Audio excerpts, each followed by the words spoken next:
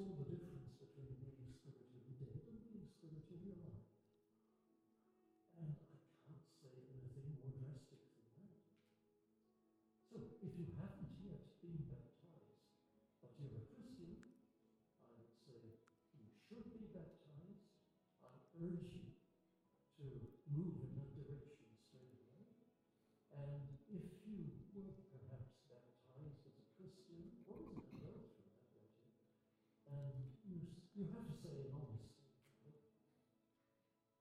it hasn't actually made me any different. I know it's a sign of being different, but I'm not a different person from what I was before. Then talk to some Christian friend or talk to a pastor about how to become a new creature in Christ, and so fulfill the meaning of your baptism in your own life.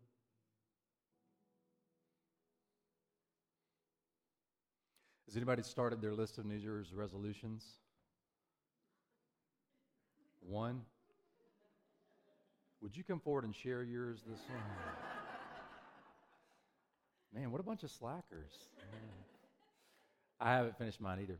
Every year, I try to divide mine into 3 distinct categories. I have ones that deal with physical health. I may want to do a little more cardio or shed a few pounds. I have some that deal with relationships, where I want to become more forgiving, or I want to be a little bit more joyful as I relate to crazy children or something like that. And then I have ones that are spiritual, and these tend to be the ones that I need to work on the most. They're always the ones that are the most clear to me. But if you're like me, and I suspect that a lot of you are, I don't ever perfectly fulfill my list of resolutions. In fact, I start with great enthusiasm, and I'm excited about it, and I spend time thinking, like, this is not only a goal, here's my plan for how I'm going to get there, and then I share it with someone, usually my wife, so that I have some accountability. And I get fired up and started until about January 10th. And then it just kind of fades away, and we think, got more important stuff going on. I'll try it again next year. Today is a perfect day for us to begin thinking about New Year's resolutions and about putting the past behind us as we remember the baptism of the Lord. And the baptism of Jesus begins with one of the more enigmatic figures in the New Testament, his cousin, John the Baptizer, John the Baptist. Now, John the Baptist's story, as you may remember, begins with really ancient parents, Elizabeth and Zechariah, who were not able to have children all their life, and they were now up into their golden years, and they should have been living in assisted living. And God creates a miracle, and they have this child, and he's an only child, and I can just see Zechariah taking him to the grocery store, to Little League practice, and people say, I think it's so wonderful when children have the benefit of their great-grandparents in their life.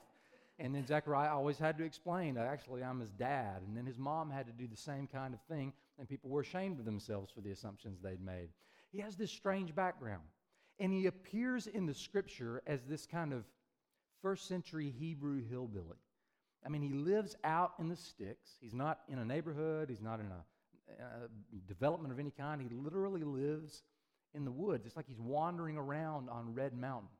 The Scripture says he has long hair because he took an Old Testament Nazirite vow, like Samson, that he wouldn't cut his hair. And then he wore animal skins and a leather belt around his waist.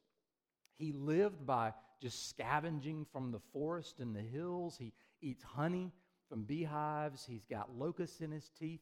I love this particular icon of John the Baptist. You can see that he's wearing animal fur, and he has the leather belt around his waist. His hair seems like it's got little prickles and briars over it. And I particularly love this icon because he's holding his own head. You may remember that King Herod had him beheaded to please a woman who danced for him, and that was what she ordered. And so in this particular icon, he's beheaded, he's holding his own head, and he's carrying in his left hand the announcement that he makes in Matthew's gospel. Repent, for the kingdom of God is at hand.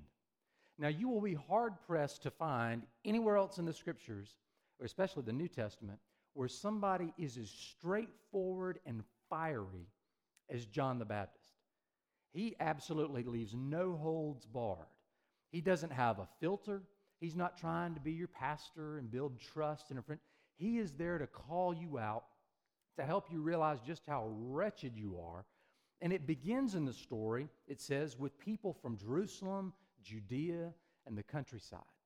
Just random groups of people. If you take what the details that Luke gives in his gospel, there are soldiers there, there are poor people there. But then Matthew says, then, after he's been baptizing and preaching, then the clergy show up. Now, first century clergy were a little bit different than people like me today. First century clergy person was not only the religious teacher, they were also kind of attorneys, because the only law they had was religious law. It was a theocracy of sorts. And so it was this combination of practicing law and teaching from the Scriptures. It was typically a profession that was reserved for the upper class, the better educated. Many of them came from families of notability and wealth. They were in the upper echelon. And their tendency was to look down the bridge of their nose at all those who were beneath them, to condescend. And John the Baptist absolutely blasts them. Now, in what Austin read for us, the first part and the last part, I reserved the middle 3.5 verses. Hear this. John said to them, "You children of snakes, who warned you to escape from angry judgment that is coming soon? Produce fruit that shows you have changed your hearts and lives. Don't even think about saying to yourselves, Abraham is our father. I tell you that God is able to raise up Abraham's children from these stones. The axe is already at the root of the tree. Therefore, every tree that doesn't produce good fruit will be chopped down and tossed into the fire." Can you imagine if you came into church this morning and I began my sermon with "you brood of vipers"? I've got a list I'm going to put on the screen. I know I've been watching you, I've been observing you, and I'm going to go down this bullet point list so that you all are embarrassed in front of a crowd of everything you're guilty of, everything you would be embarrassed about and ashamed of. I would be wagging my finger, my face would be red, my teeth would be clenched, I'd be pounding a Bible on the altar, and you wouldn't come back to church anymore. And you get on social media and be like, "What is with that preacher? That is the angriest dude I've ever seen in my life." Like, I showed up at church, I was there for a message about Jesus' grace and love and forgiveness, and he totally just embarrassed me, just put my life on display. But yet the Scriptures open with the story of Jesus' baptism, with this figure, this outsider John the Baptist, coming to name everybody's sins for which they must repent. And if I'm being real honest with you, and I think if you are too, when somebody is that just rawfully honest, truthfully, brazenly, cold with just the way things are, we bristle at that. We get a little defensive at that. We certainly may be embarrassed by that, but on the inside, underneath the layers of condescension, after we get over being turned off by their behavior, most of the time we kind of have to admit there's some truth there. I didn't appreciate the way that John talked to me, but my goodness, I can't say that he's wrong. I mean, how many of us who in the last year haven't done something that we regret? It may not be a huge thing. It may just be saying something to our spouse or our children or a sibling in a moment of anger when our filter was down, and we spit out those words and they stung. And we could feel the distance in our proximity between us, and it grew just a little bit. And we wished immediately we could take them back. Or maybe it was that second look that went from admiring someone's beauty to allowing our imagination to run wild with them. Maybe it's just something whispered that's really funny about a coworker or a neighbor, but inside, if we're being honest, we know that it undermines their dignity, and we probably wouldn't want them to know that we said it. That's just the things that we do. What about all those things we failed to do that make me fall short? There were times when I probably should have picked up the phone to call a family member or a loved one just to hear their voice, to ask them how they're doing, and to express care for them. There were times when I probably should have asked for forgiveness for something, but I was just a little bit too prideful, and I was not going to let them have the satisfaction of knowing I was admitting I was wrong. There were probably several situations where I should have cared more about someone else's hardship, and it was just easier to turn a blind eye and remain indifferent. John the Baptist knows all of this. And when he's telling people to repent, to change, to start bearing good fruit instead of bad fruit, he's doing this based out of a long Jewish tradition. It goes all the way back to Leviticus. Now, those of you who have studied the Old Testament know that when you, as a Jew, wanted to go worship in the temple, you had to make sure not only that you had just kind of confessed everything you'd done wrong, that you were spiritually clean in your conscience, you actually had to ritually and ceremonially become clean.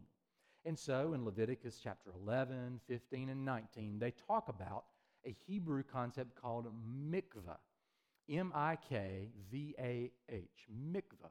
It is a derivative of the Hebrew word for hope. And what it refers to is a ritual, ceremonial bath that an Israelite would take after they had done anything to make them unclean. If it was a man and he had to clean up an animal carcass, if he were a shepherd, that made him ritually unclean, had to go down into the waters of the mikvah. If it was a woman who gave childbirth, she had to go through the waters of mikvah before she could experience the presence of God in the temple. This particular picture is from the ruins of the temple where Jesus would have worshiped in the first century. It was destroyed by the Romans about 30 years after Jesus was born. But there at the ruins of the temple, I've been there, you can see where they would have walked down the steps into the small pool, almost like a small hot tub or spa. There would have been large curtains around it. It would have been almost like a rented locker room. They would have been side by side, several at a time, so that when you went to church, in order to make yourself ceremonially clean, you would go down, pay a little fee, take the curtain back, step in, like you're changing clothes in a changing room. You would get undressed, get washed in the mikvah, go back out, go to church, and then go home. It was required. Because the reality is that for most of us, not a week goes by when we haven't done something we wish we could take back or failed to do something that we wish we could go back and do. The mikvah water washes away the things that you regret and the things you need to repent of. Then why is Jesus doing this? That's the great question in the middle of this story to me. John is unabashedly blasting people for their brokenness. And then Jesus shows up and says, count me in for the same things you've counted them in for. You baptize me. John has a stutter step. It's not appropriate for me to baptize you. You should be the one baptizing me. And Jesus says, no, allow me to baptize you. This is so righteousness can be fulfilled. And so Jesus submits himself to the waters of baptism in the Jordan River. And this particular painting from the early 1500s by Joachim Patinier, you see Jesus, and it's a culmination of several different gospels rendering together of the event of Jesus' baptism.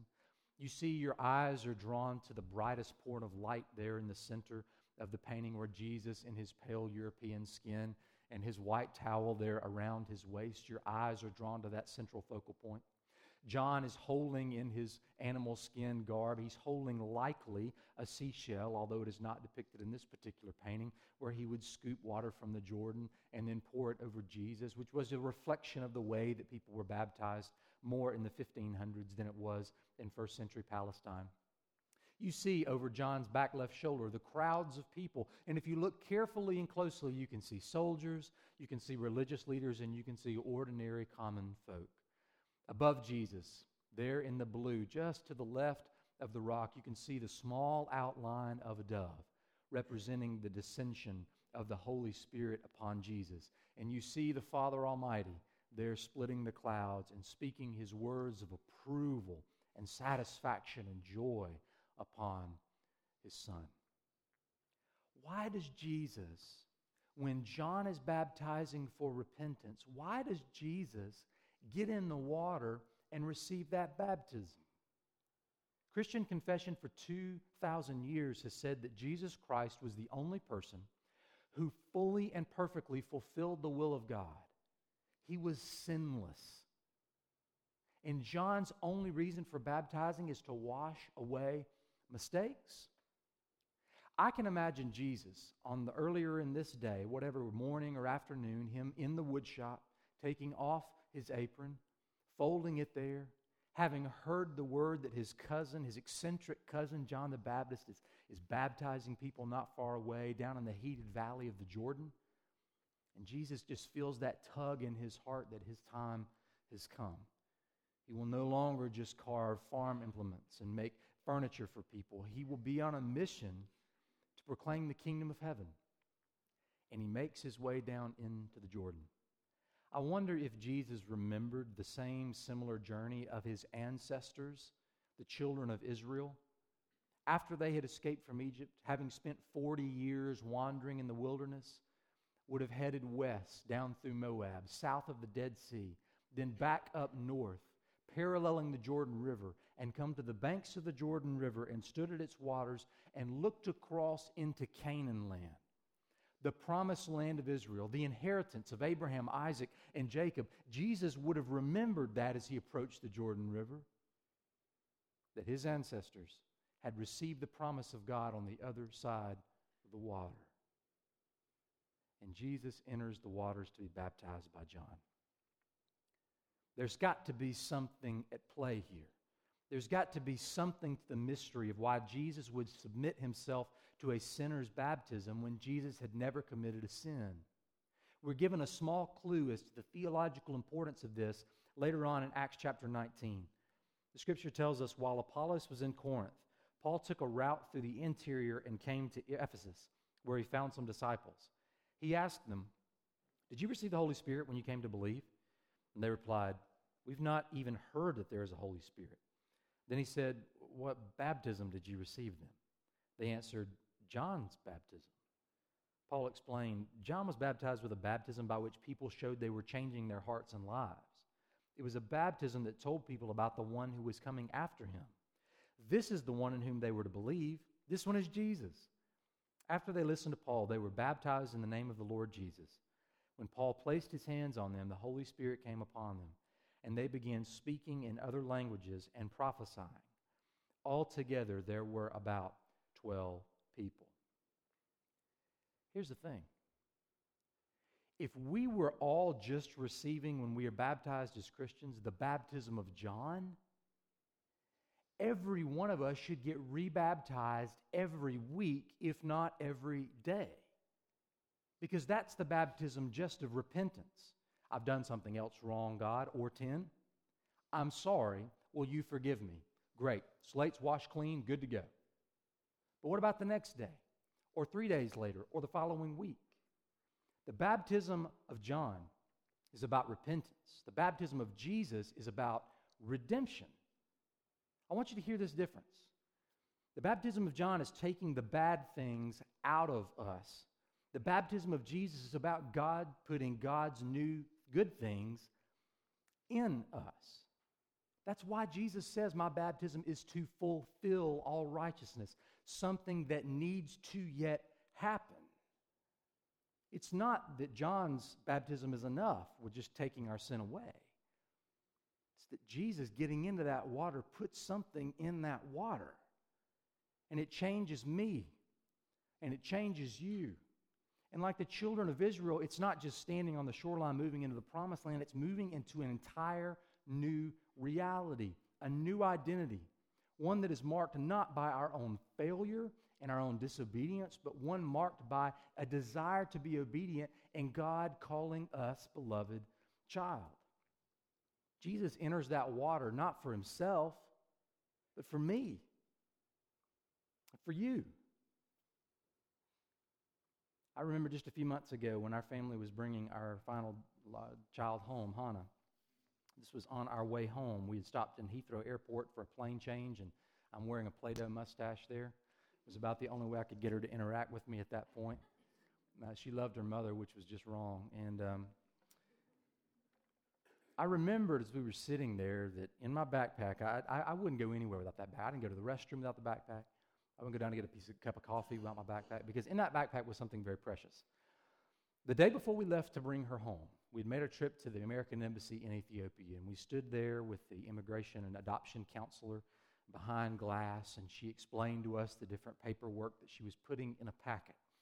This packet, she said, I'm going to seal. I believe it was stamped. It had one of those strings you rip and tear it away. And she said, here's what's going to happen. You need to keep this with you at all times, because this is what's going to allow your daughter to come into the United States. Don't put it in your checked baggage. You need to take it in your carry-on. And don't open it, because if it's unsealed, it won't be accepted. So I tucked it carefully in my backpack. I must have checked it 3 or 4 times on the plane ride from Ethiopia to London. I checked it again in the airport and on the plane ride from London to Chicago. And the agent in Ethiopia told us, when you get to customs and immigration in Chicago, there's going to be a long line of people, and you'll see an agent there, and you need to approach them. Get out of the line and approach them and say, we have a child that we've adopted. And they will say, okay, come with me. They will lead you to a desk, and there will be another official, and they will ask you for this packet. Hand them that packet, because that will allow your child to enter into that country. And that's the only way they can get in. And the moment that they open that packet and remove those papers, by virtue of your custody of your daughter, she will become a U.S. citizen. We made our way through the line in Chicago, and just like they had told us, we went to the small desk, waited our turn. We went up to the desk. I handed the packet. The guard opened it up, took the papers out, and I think just because they were familiar with this routine, I do remember her looking up at me and smiling and saying, welcome home to all of you. It was in that moment, that our daughter moved from a citizen in one kingdom to a citizen in another. And that process of assimilating into that new culture, those new relationships, is an ongoing one that continues to this day. But that was the moment. And that, to me, is a beautiful image of how the waters of the Jordan River change once Jesus steps in. Thank you, God, today for your Son and his willingness to condescend to my level, to enter the waters that should be reserved for a sinner like me, and for changing the beauty of the mikveh, the power of water symbolizing the washing away of broken and dirty things. I pray today, God, that as all of us think about our own baptism, whether it is in our past or for some it may be in their future, that we would be humbled by the power of what you are mysteriously doing in us through the grace of the waters of baptism. Pray these things in the strong name of Jesus Christ our Lord, and God's people say,